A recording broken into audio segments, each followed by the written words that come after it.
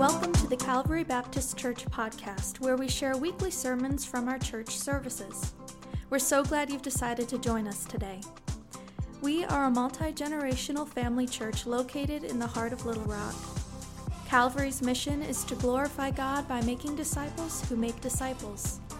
Whether you've long been part of our church family or are tuning in for the first time, we hope our podcast provides the same kind of welcoming space you'd find here on Sunday mornings. Most of all, we hope this space helps you engage God's Word and grow in your faith. Well, let me just first say thank you so much to a wonderful church family. It's an honor for Mona and I to be your pastor, and I guess we can call her the First Lady. And it's just, God, we knew when we met the committee, of course, our previous experience at Calvary, that this was a special family. And that's who we are. We're a family of faith, but truly a special family. And it's just an honor to be part of the family again. Today is a special day as well because it's the last sermon in the Exodus series. This is the finale today. And we started this back last August, at the end of August. And so we've run the course. And I hope it's been as good for you as it's been for me. I've really enjoyed Exodus. Today I'm going to talk about 5 discipleship principles, my top 5 discipleship principles from the book of Exodus. But some of you have asked, well, what's next? What are we going to do next, Pastor? Well, what's next is actually going to be a wonderful series. It's going to be a 3-week series that I'm simply calling our Next Generation series. And I'm actually not going to be the one bringing the message each week. We have 3 of Calvary's own Next Generation leaders who are going to do that. On August the 6th, 3 weeks from now, Garrett will bring up the finale of that series. And Garrett, of course, is our next gen pastor here, our fearless leader. He'll talk about his vision, share his heart with us on that day. And then the week before that, July 30th, we have Ben Coulter, who is going to be sharing. Ben has come back to Calvary with his wife Sheffield and family. Ben is the new Metro BCM leader, Baptist Campus Ministry leader here in Little Rock, and has this incredible vision for college students on 10 different campuses all over our Metroplex.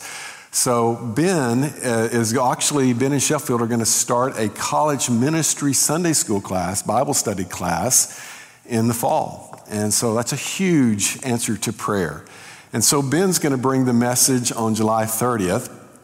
And then next Sunday, July 23rd, Hayden Walker is going to bring our message. And Hayden is the teacher of the One Accord Sunday School class, which is our 20-something class. And just a wonderful, gifted team of ministers of the gospel that God has entrusted to us. So it's going to be wonderful. What I'm going to do each week is I'm going to interview, or actually the week before they speak, I'm going to interview each of these 3 gifted ministers, leaders of our Next Gen ministry. So with that in mind, I want to go ahead and invite Hayden, if you'll come up here and join me on the platform.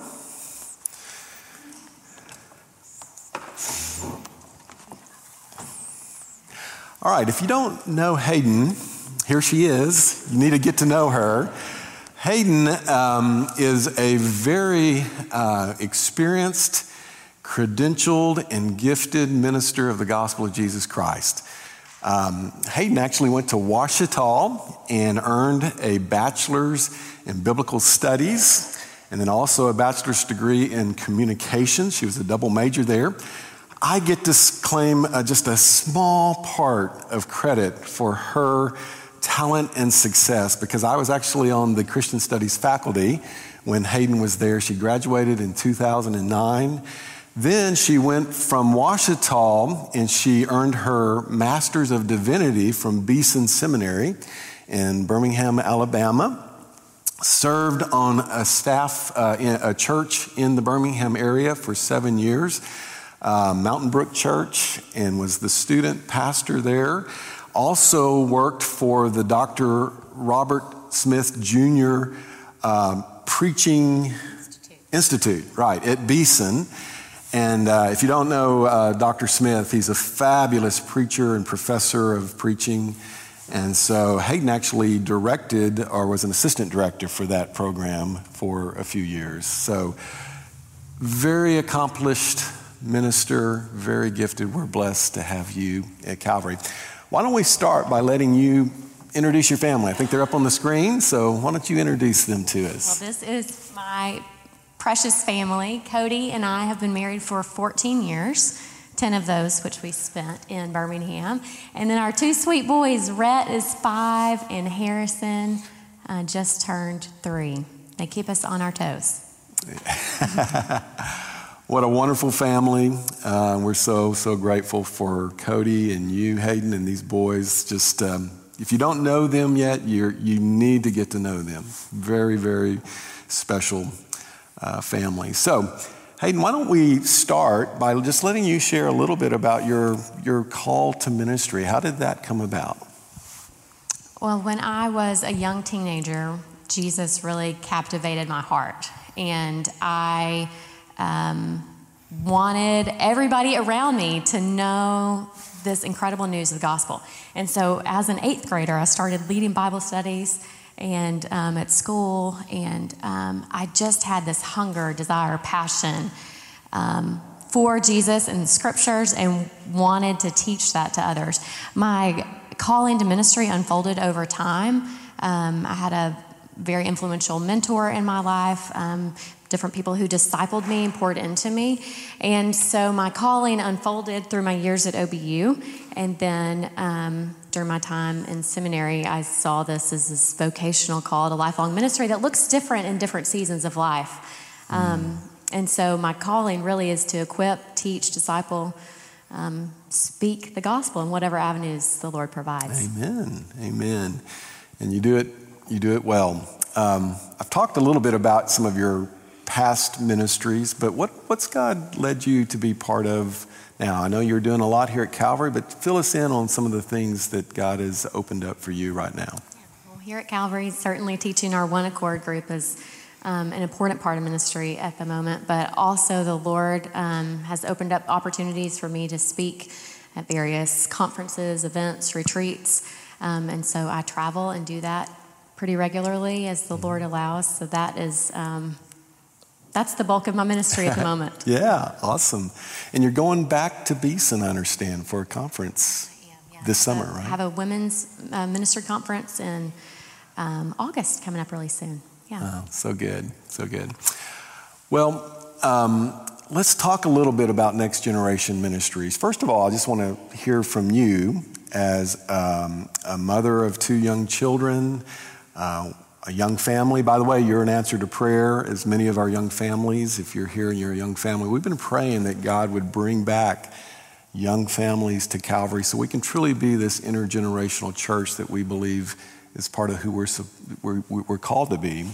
So tell us how we can come alongside you and Cody as a young couple in our church, 30-somethings, right, and children. How can we help you and as you disciple your kids and serve the Lord?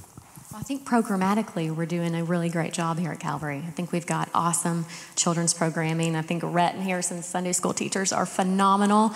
But as we continue to grow as a church, grow younger, I think we'll need more hands serving in those ways, investing in our kids directly, but also as we have a larger view of what discipleship actually looks like, and Deuteronomy kind of 6 idea of parents discipling their children in the home. I think pouring into families, into couples, providing them spiritual growth and rest opportunities is vital to our own spiritual health, that is kind of an overflow into our kids.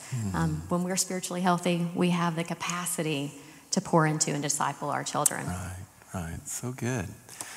Well, there's our challenge. We want to keep doing this for you and Cody and others like you, and just grow these young children up into just mature believers, disciples of our Lord Jesus Christ.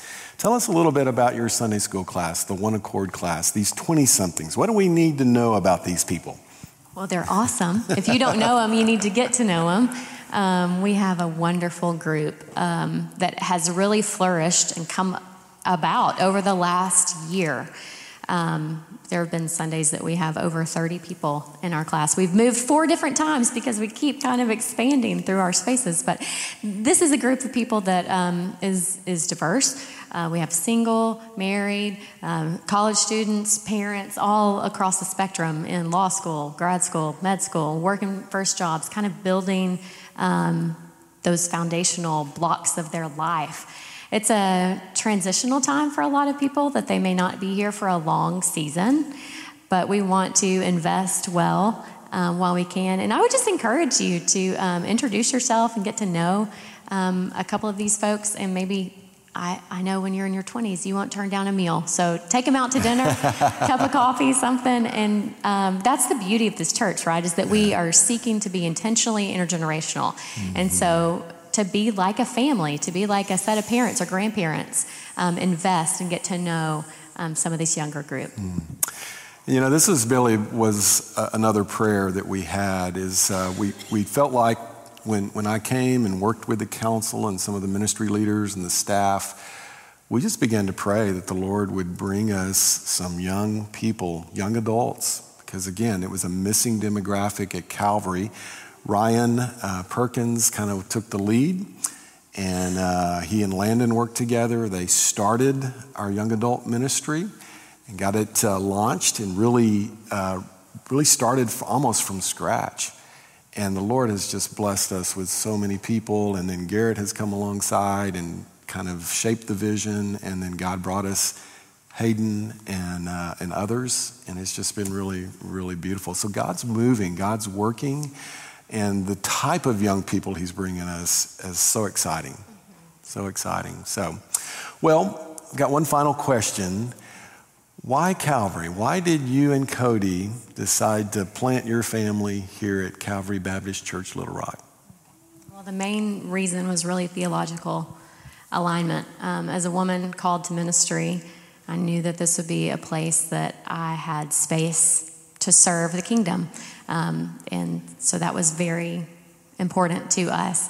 Also, just the draw of family and community, the intergenerational character of this church, that not everyone is, a cookie cutter, exact same life stage, is really beautiful.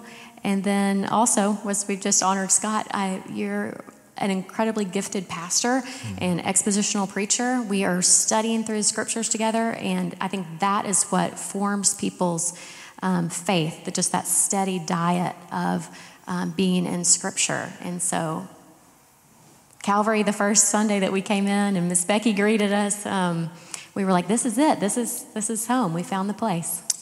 Amen. Amen. And we're grateful.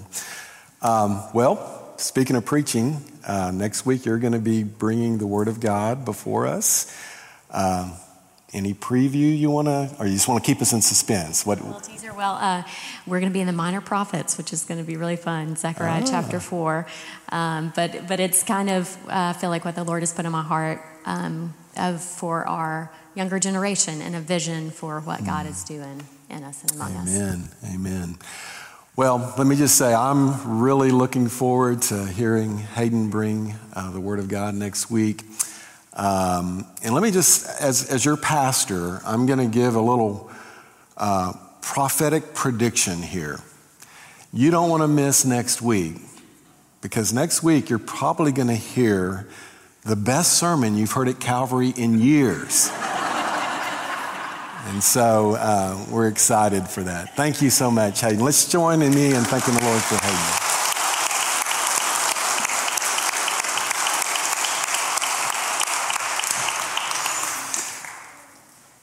All right, well, we're going to be pretty quick on this. So got a lot of exciting things still to do in terms of looking at Exodus. though. We're going to be looking at different passages. So if you have your Bible, just kind of be prepared to jump around a little bit. Again, this is an overview message. It's my top 5 discipleship principles from the book of Exodus. And even though this is an Old Testament book, like all of the Old Testament, it sets the stage for Christ and for us as Christ followers, as disciples of Jesus Christ. So we can learn these principles and then bring them into the New Testament and then into our lives today. So here we go. Principle number 1, God uses imperfect, inadequate, and very ordinary people to do extraordinary things. We see that in the book of Exodus, and in particular in the life of Moses. Remember this guy Moses. When we first meet him in the early chapters of Exodus, he was a fugitive, had committed murder in Egypt, and had to leave the country he grew up in, and had lived as a nomad in a desert environment for many, many years. And when God called him, if you remember in those early chapters, Exodus 3, the burning bush experience, and then also Exodus 4, Moses really did not want the job. He did everything he could, made every excuse in the world not to take it. And the reason was he felt completely inadequate. Can't talk, don't want to go back to Egypt, a wanted man. Lord, please, look at Exodus chapter 4. It just kind of summarizes this conversation with God. Exodus chapter 4, verse 13, he says to God, after all of these other excuses, he says, "Pardon your servant, Lord, please send someone else." And if you follow the tone of that, you could add a few other pleases. Please, Lord, please, please, please send somebody else. I do not want to do this. I'm unqualified. I'm inadequate. I'm imperfect. And all of that was true. But God did not let him off the hook, nor will he let us off the hook when he calls us to do something. And eventually Moses submitted to that call. And what we see through the book of Exodus is Moses, starting from this person who really barely knew God and had little to no commitment to God, suddenly begins to grow. And when we get to the end of Exodus, he's this really a giant in the faith. He is a hero of the faith. He's truly, from a spiritual perspective, has grown astronomically. I love the passage in Exodus 33, verse 17, when we see a lot of this growth. And in verse 17 it says, "And the Lord said to Moses, I will do the very thing you have asked." Moses asked him to show him his glory, an amazing thing. And he said, "Because I am pleased with you and I know you by name." What God is really saying to Moses is, you're my friend. We're close. We're connected. And I'm so pleased. And so one of the things we need to understand is we can start where we're at with all of our imperfections, inadequacies, ordinariness, and we can be like Moses. We can grow up in the faith. 2 things Moses did. If I were just to kind of summarize what I see in his life that contributed to his spiritual growth, 2 basic things. 1 was obedience to the Lord, and 2 was pursuit of God, time with God. If we do those same 2 things, we too will grow in the Lord. Obedience. What we see after Moses submitted was he began to obey. When the Lord gave him an assignment, even a tough assignment, he did it. No questions asked. If you and I, when we read the Word of God, he gives us instructions. He gives us assignments. He tells us what to do and what to not to do. A key to spiritual growth and maturity is obedience. But the other thing we see as we get closer and closer to the end of the book is Moses is drawing very, very close and spending intentional time with God. In fact, you remember at Mount Sinai, he actually takes 8 different trips up and down the mountain. What's he doing when he goes up there? He's worshiping the Lord. He's communing with the Lord. He's praying to the Lord. He's receiving instructions from the Lord. He's spending time, intensive, focused, committed time with the Lord. And it develops his faith astronomically, and they become extremely close. If Moses could do this, you and I can do this. And we need to do this. That's life principle, discipleship principle number 1. Principle number 2 is our all-powerful, all-good God will provide for and protect his people, but during the process, he wants to grow their faith. He wants to grow our faith. He wants to grow your faith. And we see that in the story of the Israelites. Case in point, remember, after God finally convinces Pharaoh to let his people go, they leave Egypt and they're traveling to the Promised Land. They make it as far as the Red Sea. And at the Red Sea, suddenly they're kind of hemmed in. There's the Red Sea on one side. We believe there were kind of 2 mountains on each side of them. And then suddenly they look behind them and they see the Egyptian army coming after them. Y'all remember that story? And it was terrifying. And it was unbelievably scary. And because they had no weapons, the most powerful army in the world was coming after them and was angry. It was a hopeless situation. But look what Moses says to them in Exodus chapter 14, verses 13 and 14. Moses answered the people, "Do not be afraid.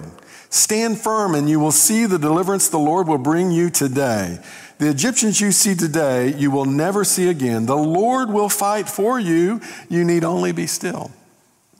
And so what happens through this experience is a test of faith. And when they listen to Moses and they trust the Lord, what does he do? He parts the Red Sea, and they get to walk through on dry land with a wall of water on their left and a wall of water on their right. And then the Egyptian army foolishly goes in after them, and the water's caving on top of them, and they drown. They're gone. God has fought for his people. He will fight for you, and he'll fight for me, but he often doesn't make it easy, does he? We'll go through challenges that stretch our faith. He'll put us on the edge where we have to trust him. You keep reading the story, and just in other places, we read like in Exodus 15, they went 3 days without water after leaving the Red Sea. They're in this hot, barren, rugged, dry desert, 3 days without water. And as a former outdoor leader, that is a life-threatening situation.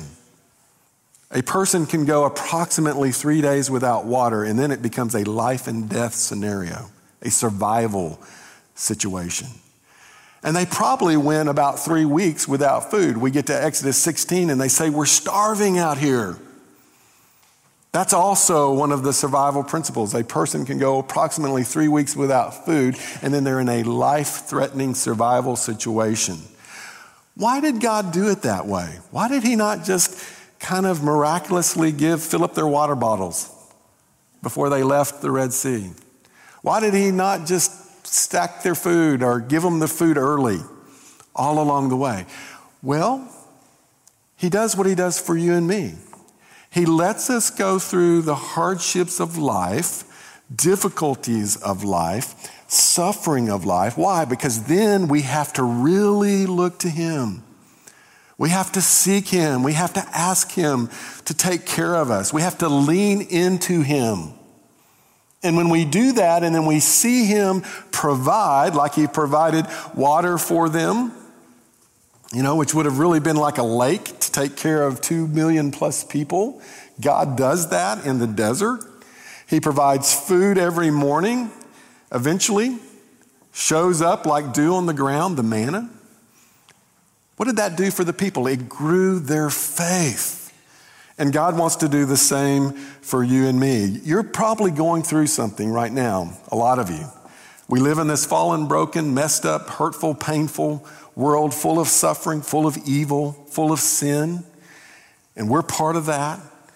And yet in the midst of whatever you're going through, you need to understand it's an opportunity. It's really a test of faith. Just like James 1 says, consider it joy when you go through various trials of many kinds because it's a testing of your faith. And what's eventually going to happen is it produces perseverance in your faith, spiritual perseverance, which produces spiritual maturity, which completes you. That's what James 1 says. And so if we let God take us through the hardships and lean into him and trust him, our faith will grow. And what's he growing it for? Not just the here and now. You realize what he's doing with all this stuff?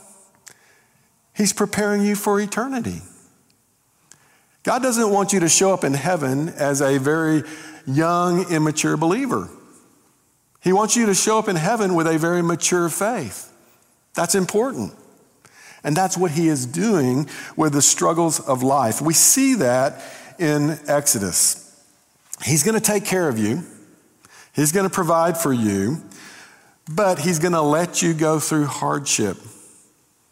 Just like he's going to let me go through hardship. Why? To grow our faith. A third principle is that God's covenant law, as summarized by the 10 Commandments, teaches us how to love God and love people. It's first in Exodus. It's the first place that we actually receive the covenant law. God gives it to Moses to give to the people, and the covenant law is summarized by the 10 Commandments. Where do we first see the 10 Commandments in Scripture? It's in Exodus, Exodus chapter 20. And then later it's repeated in Deuteronomy chapter 5, the 10 Commandments. Well, these 10 Commandments are very special because they are spoken directly to God's people by God himself at Mount Sinai. Very unique. And then later, they're also very special because God inscribed them on stone tablets by his own finger, wrote them by the finger of God. Very unique. And then Moses gave these tablets to the people. So the 10 Commandments are basically teaching us core principles about loving God and loving people. Loving God, loving our neighbor. You know, Jesus on one occasion was asked by these experts of the law who loved to debate. And one of their big debates in their day was, what's the greatest of all the commandments? They had identified 613 commandments in the Old Testament. 613. What's the greatest? Well, no doubt, almost all of them would have chosen one of the 10 Commandments as the greatest. And they would have built their case on that. So they asked that question of Jesus. They were expecting him to choose one of the 10. What did Jesus do? Well, he didn't choose one of the 10. He actually summarizes all 10 of them into 2 commandments. Look what he says in Matthew 22. He says, here's the greatest commandment. They asked him that. He says, love the Lord your God with all your heart, with all your soul, with all your mind. This is the first and greatest commandment. And then the second is like it, love your neighbor as yourself. When you think about the 10 commandments, first 4 commandments are all about loving God with all you have. No other gods before me, no graven images or idols. Do not misuse God's name. Remember the Sabbath. Have a special time of worship for God every week. Those are all talking about how do we love God? How do we love him first and most? So love God with all that you have. And then from that love your neighbor. And then we have the next 6 commandments. Honor your father and mother. Do not commit murder. Do not commit adultery. Do not steal. Do not lie. Do not covet anything your neighbor has. And so he's teaching us. Exodus begins to teach us really these core discipleship principles. Love God first and most. Pursue him passionately. And then through that love, you can love your neighbor as yourself. Love God, love people. Great discipleship lesson that really gets its start in Exodus. Fourth discipleship principle: our awesome and perfect God desires to physically dwell with his imperfect people. We see this really in the last 15 chapters of Exodus, when we kind of begin to talk about the tabernacle. And God is the one who came up with that idea. And he told Moses, I want you to design a house for me, a portable house, a portable home, that I can dwell not just above you, but with you, in the middle of you. And that's where the tabernacle was set up, in the middle of the Israelite camp in the desert. And then it would move and be transported, and anywhere and everywhere they went, God was going to be right in the midst of them. And you see that in Exodus 40. We studied it last week. It says, then the cloud covered the tent of meeting, and the glory of the Lord filled the tabernacle. And Moses could not enter the tent of meeting because the cloud had settled on it, and the glory of the Lord filled the tabernacle. This was the move-in day that we talked about last week. God wants to live with his people physically. God is a personal God. He is a relational God. And this is absolutely mind-boggling and mind-blowing, that God, the creator of the universe, all-powerful God, all-knowing God, omnipresent God, he's everywhere at the same time. The God who made everything, created the heavens and the earth, made us in all of our complexities and diversity and intricacies. This God wants to live with you and me intimately. He wants to know us and relate to us and do life with us. What an incredible privilege. I hope you understand the privilege that you and I have. And we see this theme really throughout Scripture, that God wants to be with his people. In fact, it goes back to the Garden of Eden at the very beginning of Genesis. When God created Adam and Eve, what was he doing? He was in the garden with them, walking with them, talking with them, communing with them in the cool of the day. He was with his people. And then Adam and Eve really messed up. And we joined them. We sinned. And so what happened? Adam and Eve were banished from the garden. And there was a distance between them and God. And so God is constantly, for the rest of the story of the Bible, is putting a rescue plan together so that he can be back among us, with us. And we began to see that vision again in Exodus, right? He wants to live with the people. We get to the New Testament. What does God do? He sends his one and only son, Jesus, to this earth, the incarnate Jesus, to be fully God and fully man, to live among us, to show us how to relate to a perfect God, to die a sacrificial death in our place for us. God with us. What an incredible privilege. And then when he leaves, what does he do? He sends his Holy Spirit, not just to be with us, but within us. Listen to what John 14:15-17 says. He says, if you love me, you'll keep my commands, and I'll ask the Father, and he'll give you another advocate to help you and be with you forever, the Spirit of truth. He's talking about the Holy Spirit.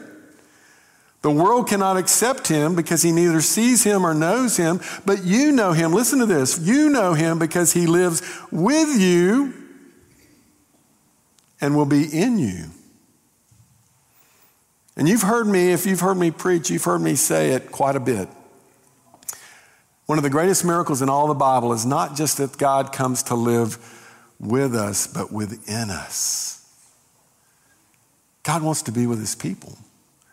You go all the way to the end of the story in Revelation 21, where he creates a new heaven and a new earth. This is our future. And what does he say? He says that there in that passage, verse 4, he says that he will wipe every tear from their eyes. There'll be no more death, no more mourning or crying or pain, for the old order of things has passed away. All of that suffering and hardship in this broken world will be gone one day. Praise God. That's what we look forward to. But the best part about it is told in verse 3, and it says, look, God is dwelling, his dwelling place is now among his people, and he will dwell with them. They will be his people, and God himself will be with them and be their God. That's going to be the best part of heaven, is again, we will be physically with our God and experiencing his full glory, and all of the brokenness of this world will no longer be part of our experience. It is going to be oh so good. And that's really a very important principle that we see in Exodus. And then the final principle is that God rescues and saves his people by the blood of the Lamb. And in Exodus chapter 12, we read about this last plague that God sent upon the Egyptians. In Exodus 12, verse 21, it says, "Then Moses summoned all the elders of Israel and said to them, 'Go at once and select animals for you and your family, slaughter the Passover lamb. Take a bunch of hyssop, dip it into the blood in the basin, and put some of the blood on the top and both sides of the door frame. None of you shall go out of the door of your house until morning. When the Lord goes through the land to strike down the Egyptians, he will see the blood on the top and sides of the door frame, and he'll pass over that doorway, and he will not permit the destroyer to enter your houses and strike you down. Obey these instructions as a lasting ordinance for you and your descendants. When you enter the land that the Lord will give you as he promised, observe this ceremony. When your children ask you, what does this ceremony mean? Then tell them it is the Passover sacrifice to the Lord who passed over our houses, and spared our homes when he struck down the Egyptians. Then the people bowed down and worshiped." You see, the Passover was something they celebrated every year because they remembered the blood of the Lamb that was spread over the door frames. And when God sent that judgment upon the Egyptians, he was looking to see if there was blood in that home. And if he saw the blood of the Lamb, he would pass over. No harm would come. But if not, death would come to that family. And that's exactly what happened to the Egyptians. But the Israelites were spared, and they never forgot. They always remembered every year at the Passover. And then, about 2,000 years ago, the Israelites came to a very special Passover. And Jesus was there. And on the very last night of his life on this earth, he gathered with his disciples, and like all good Jews, he celebrated the Passover meal. And the Passover meal had the roasted lamb that they would eat, had the unleavened bread. They were told to bake that unleavened bread because they were going to be leaving soon. They had to be ready. They didn't have time for the yeast to rise. They had the wine. They had the other elements of the meal. And he gathered with his disciples in the upper room. And he told them, there's a little bit of a change here. This was all kind of looking ahead to another lamb that was coming. And he basically said, now this bread that's before you is going to be my body that's broken for you. And he said, this wine now represents my blood that's about to be shed for you. And what he was telling them is what Revelation says. The angels are singing this song about Jesus. You are worthy to take the scroll and open its seals because you were slain, and with your blood, Jesus, you purchased for God persons from every tribe and language and people and nation. If you're a believer in the Lord Jesus Christ, his blood has purchased you for God. And we should never forget. Thank you for listening to the Calvary Baptist Church podcast. If you don't already have a church home, we invite you to join us in person each Sunday morning. Our contemporary worship service is at 9 a.m. and our traditional service is at 11:15. For more information, be sure to check out our website, cbclr.org.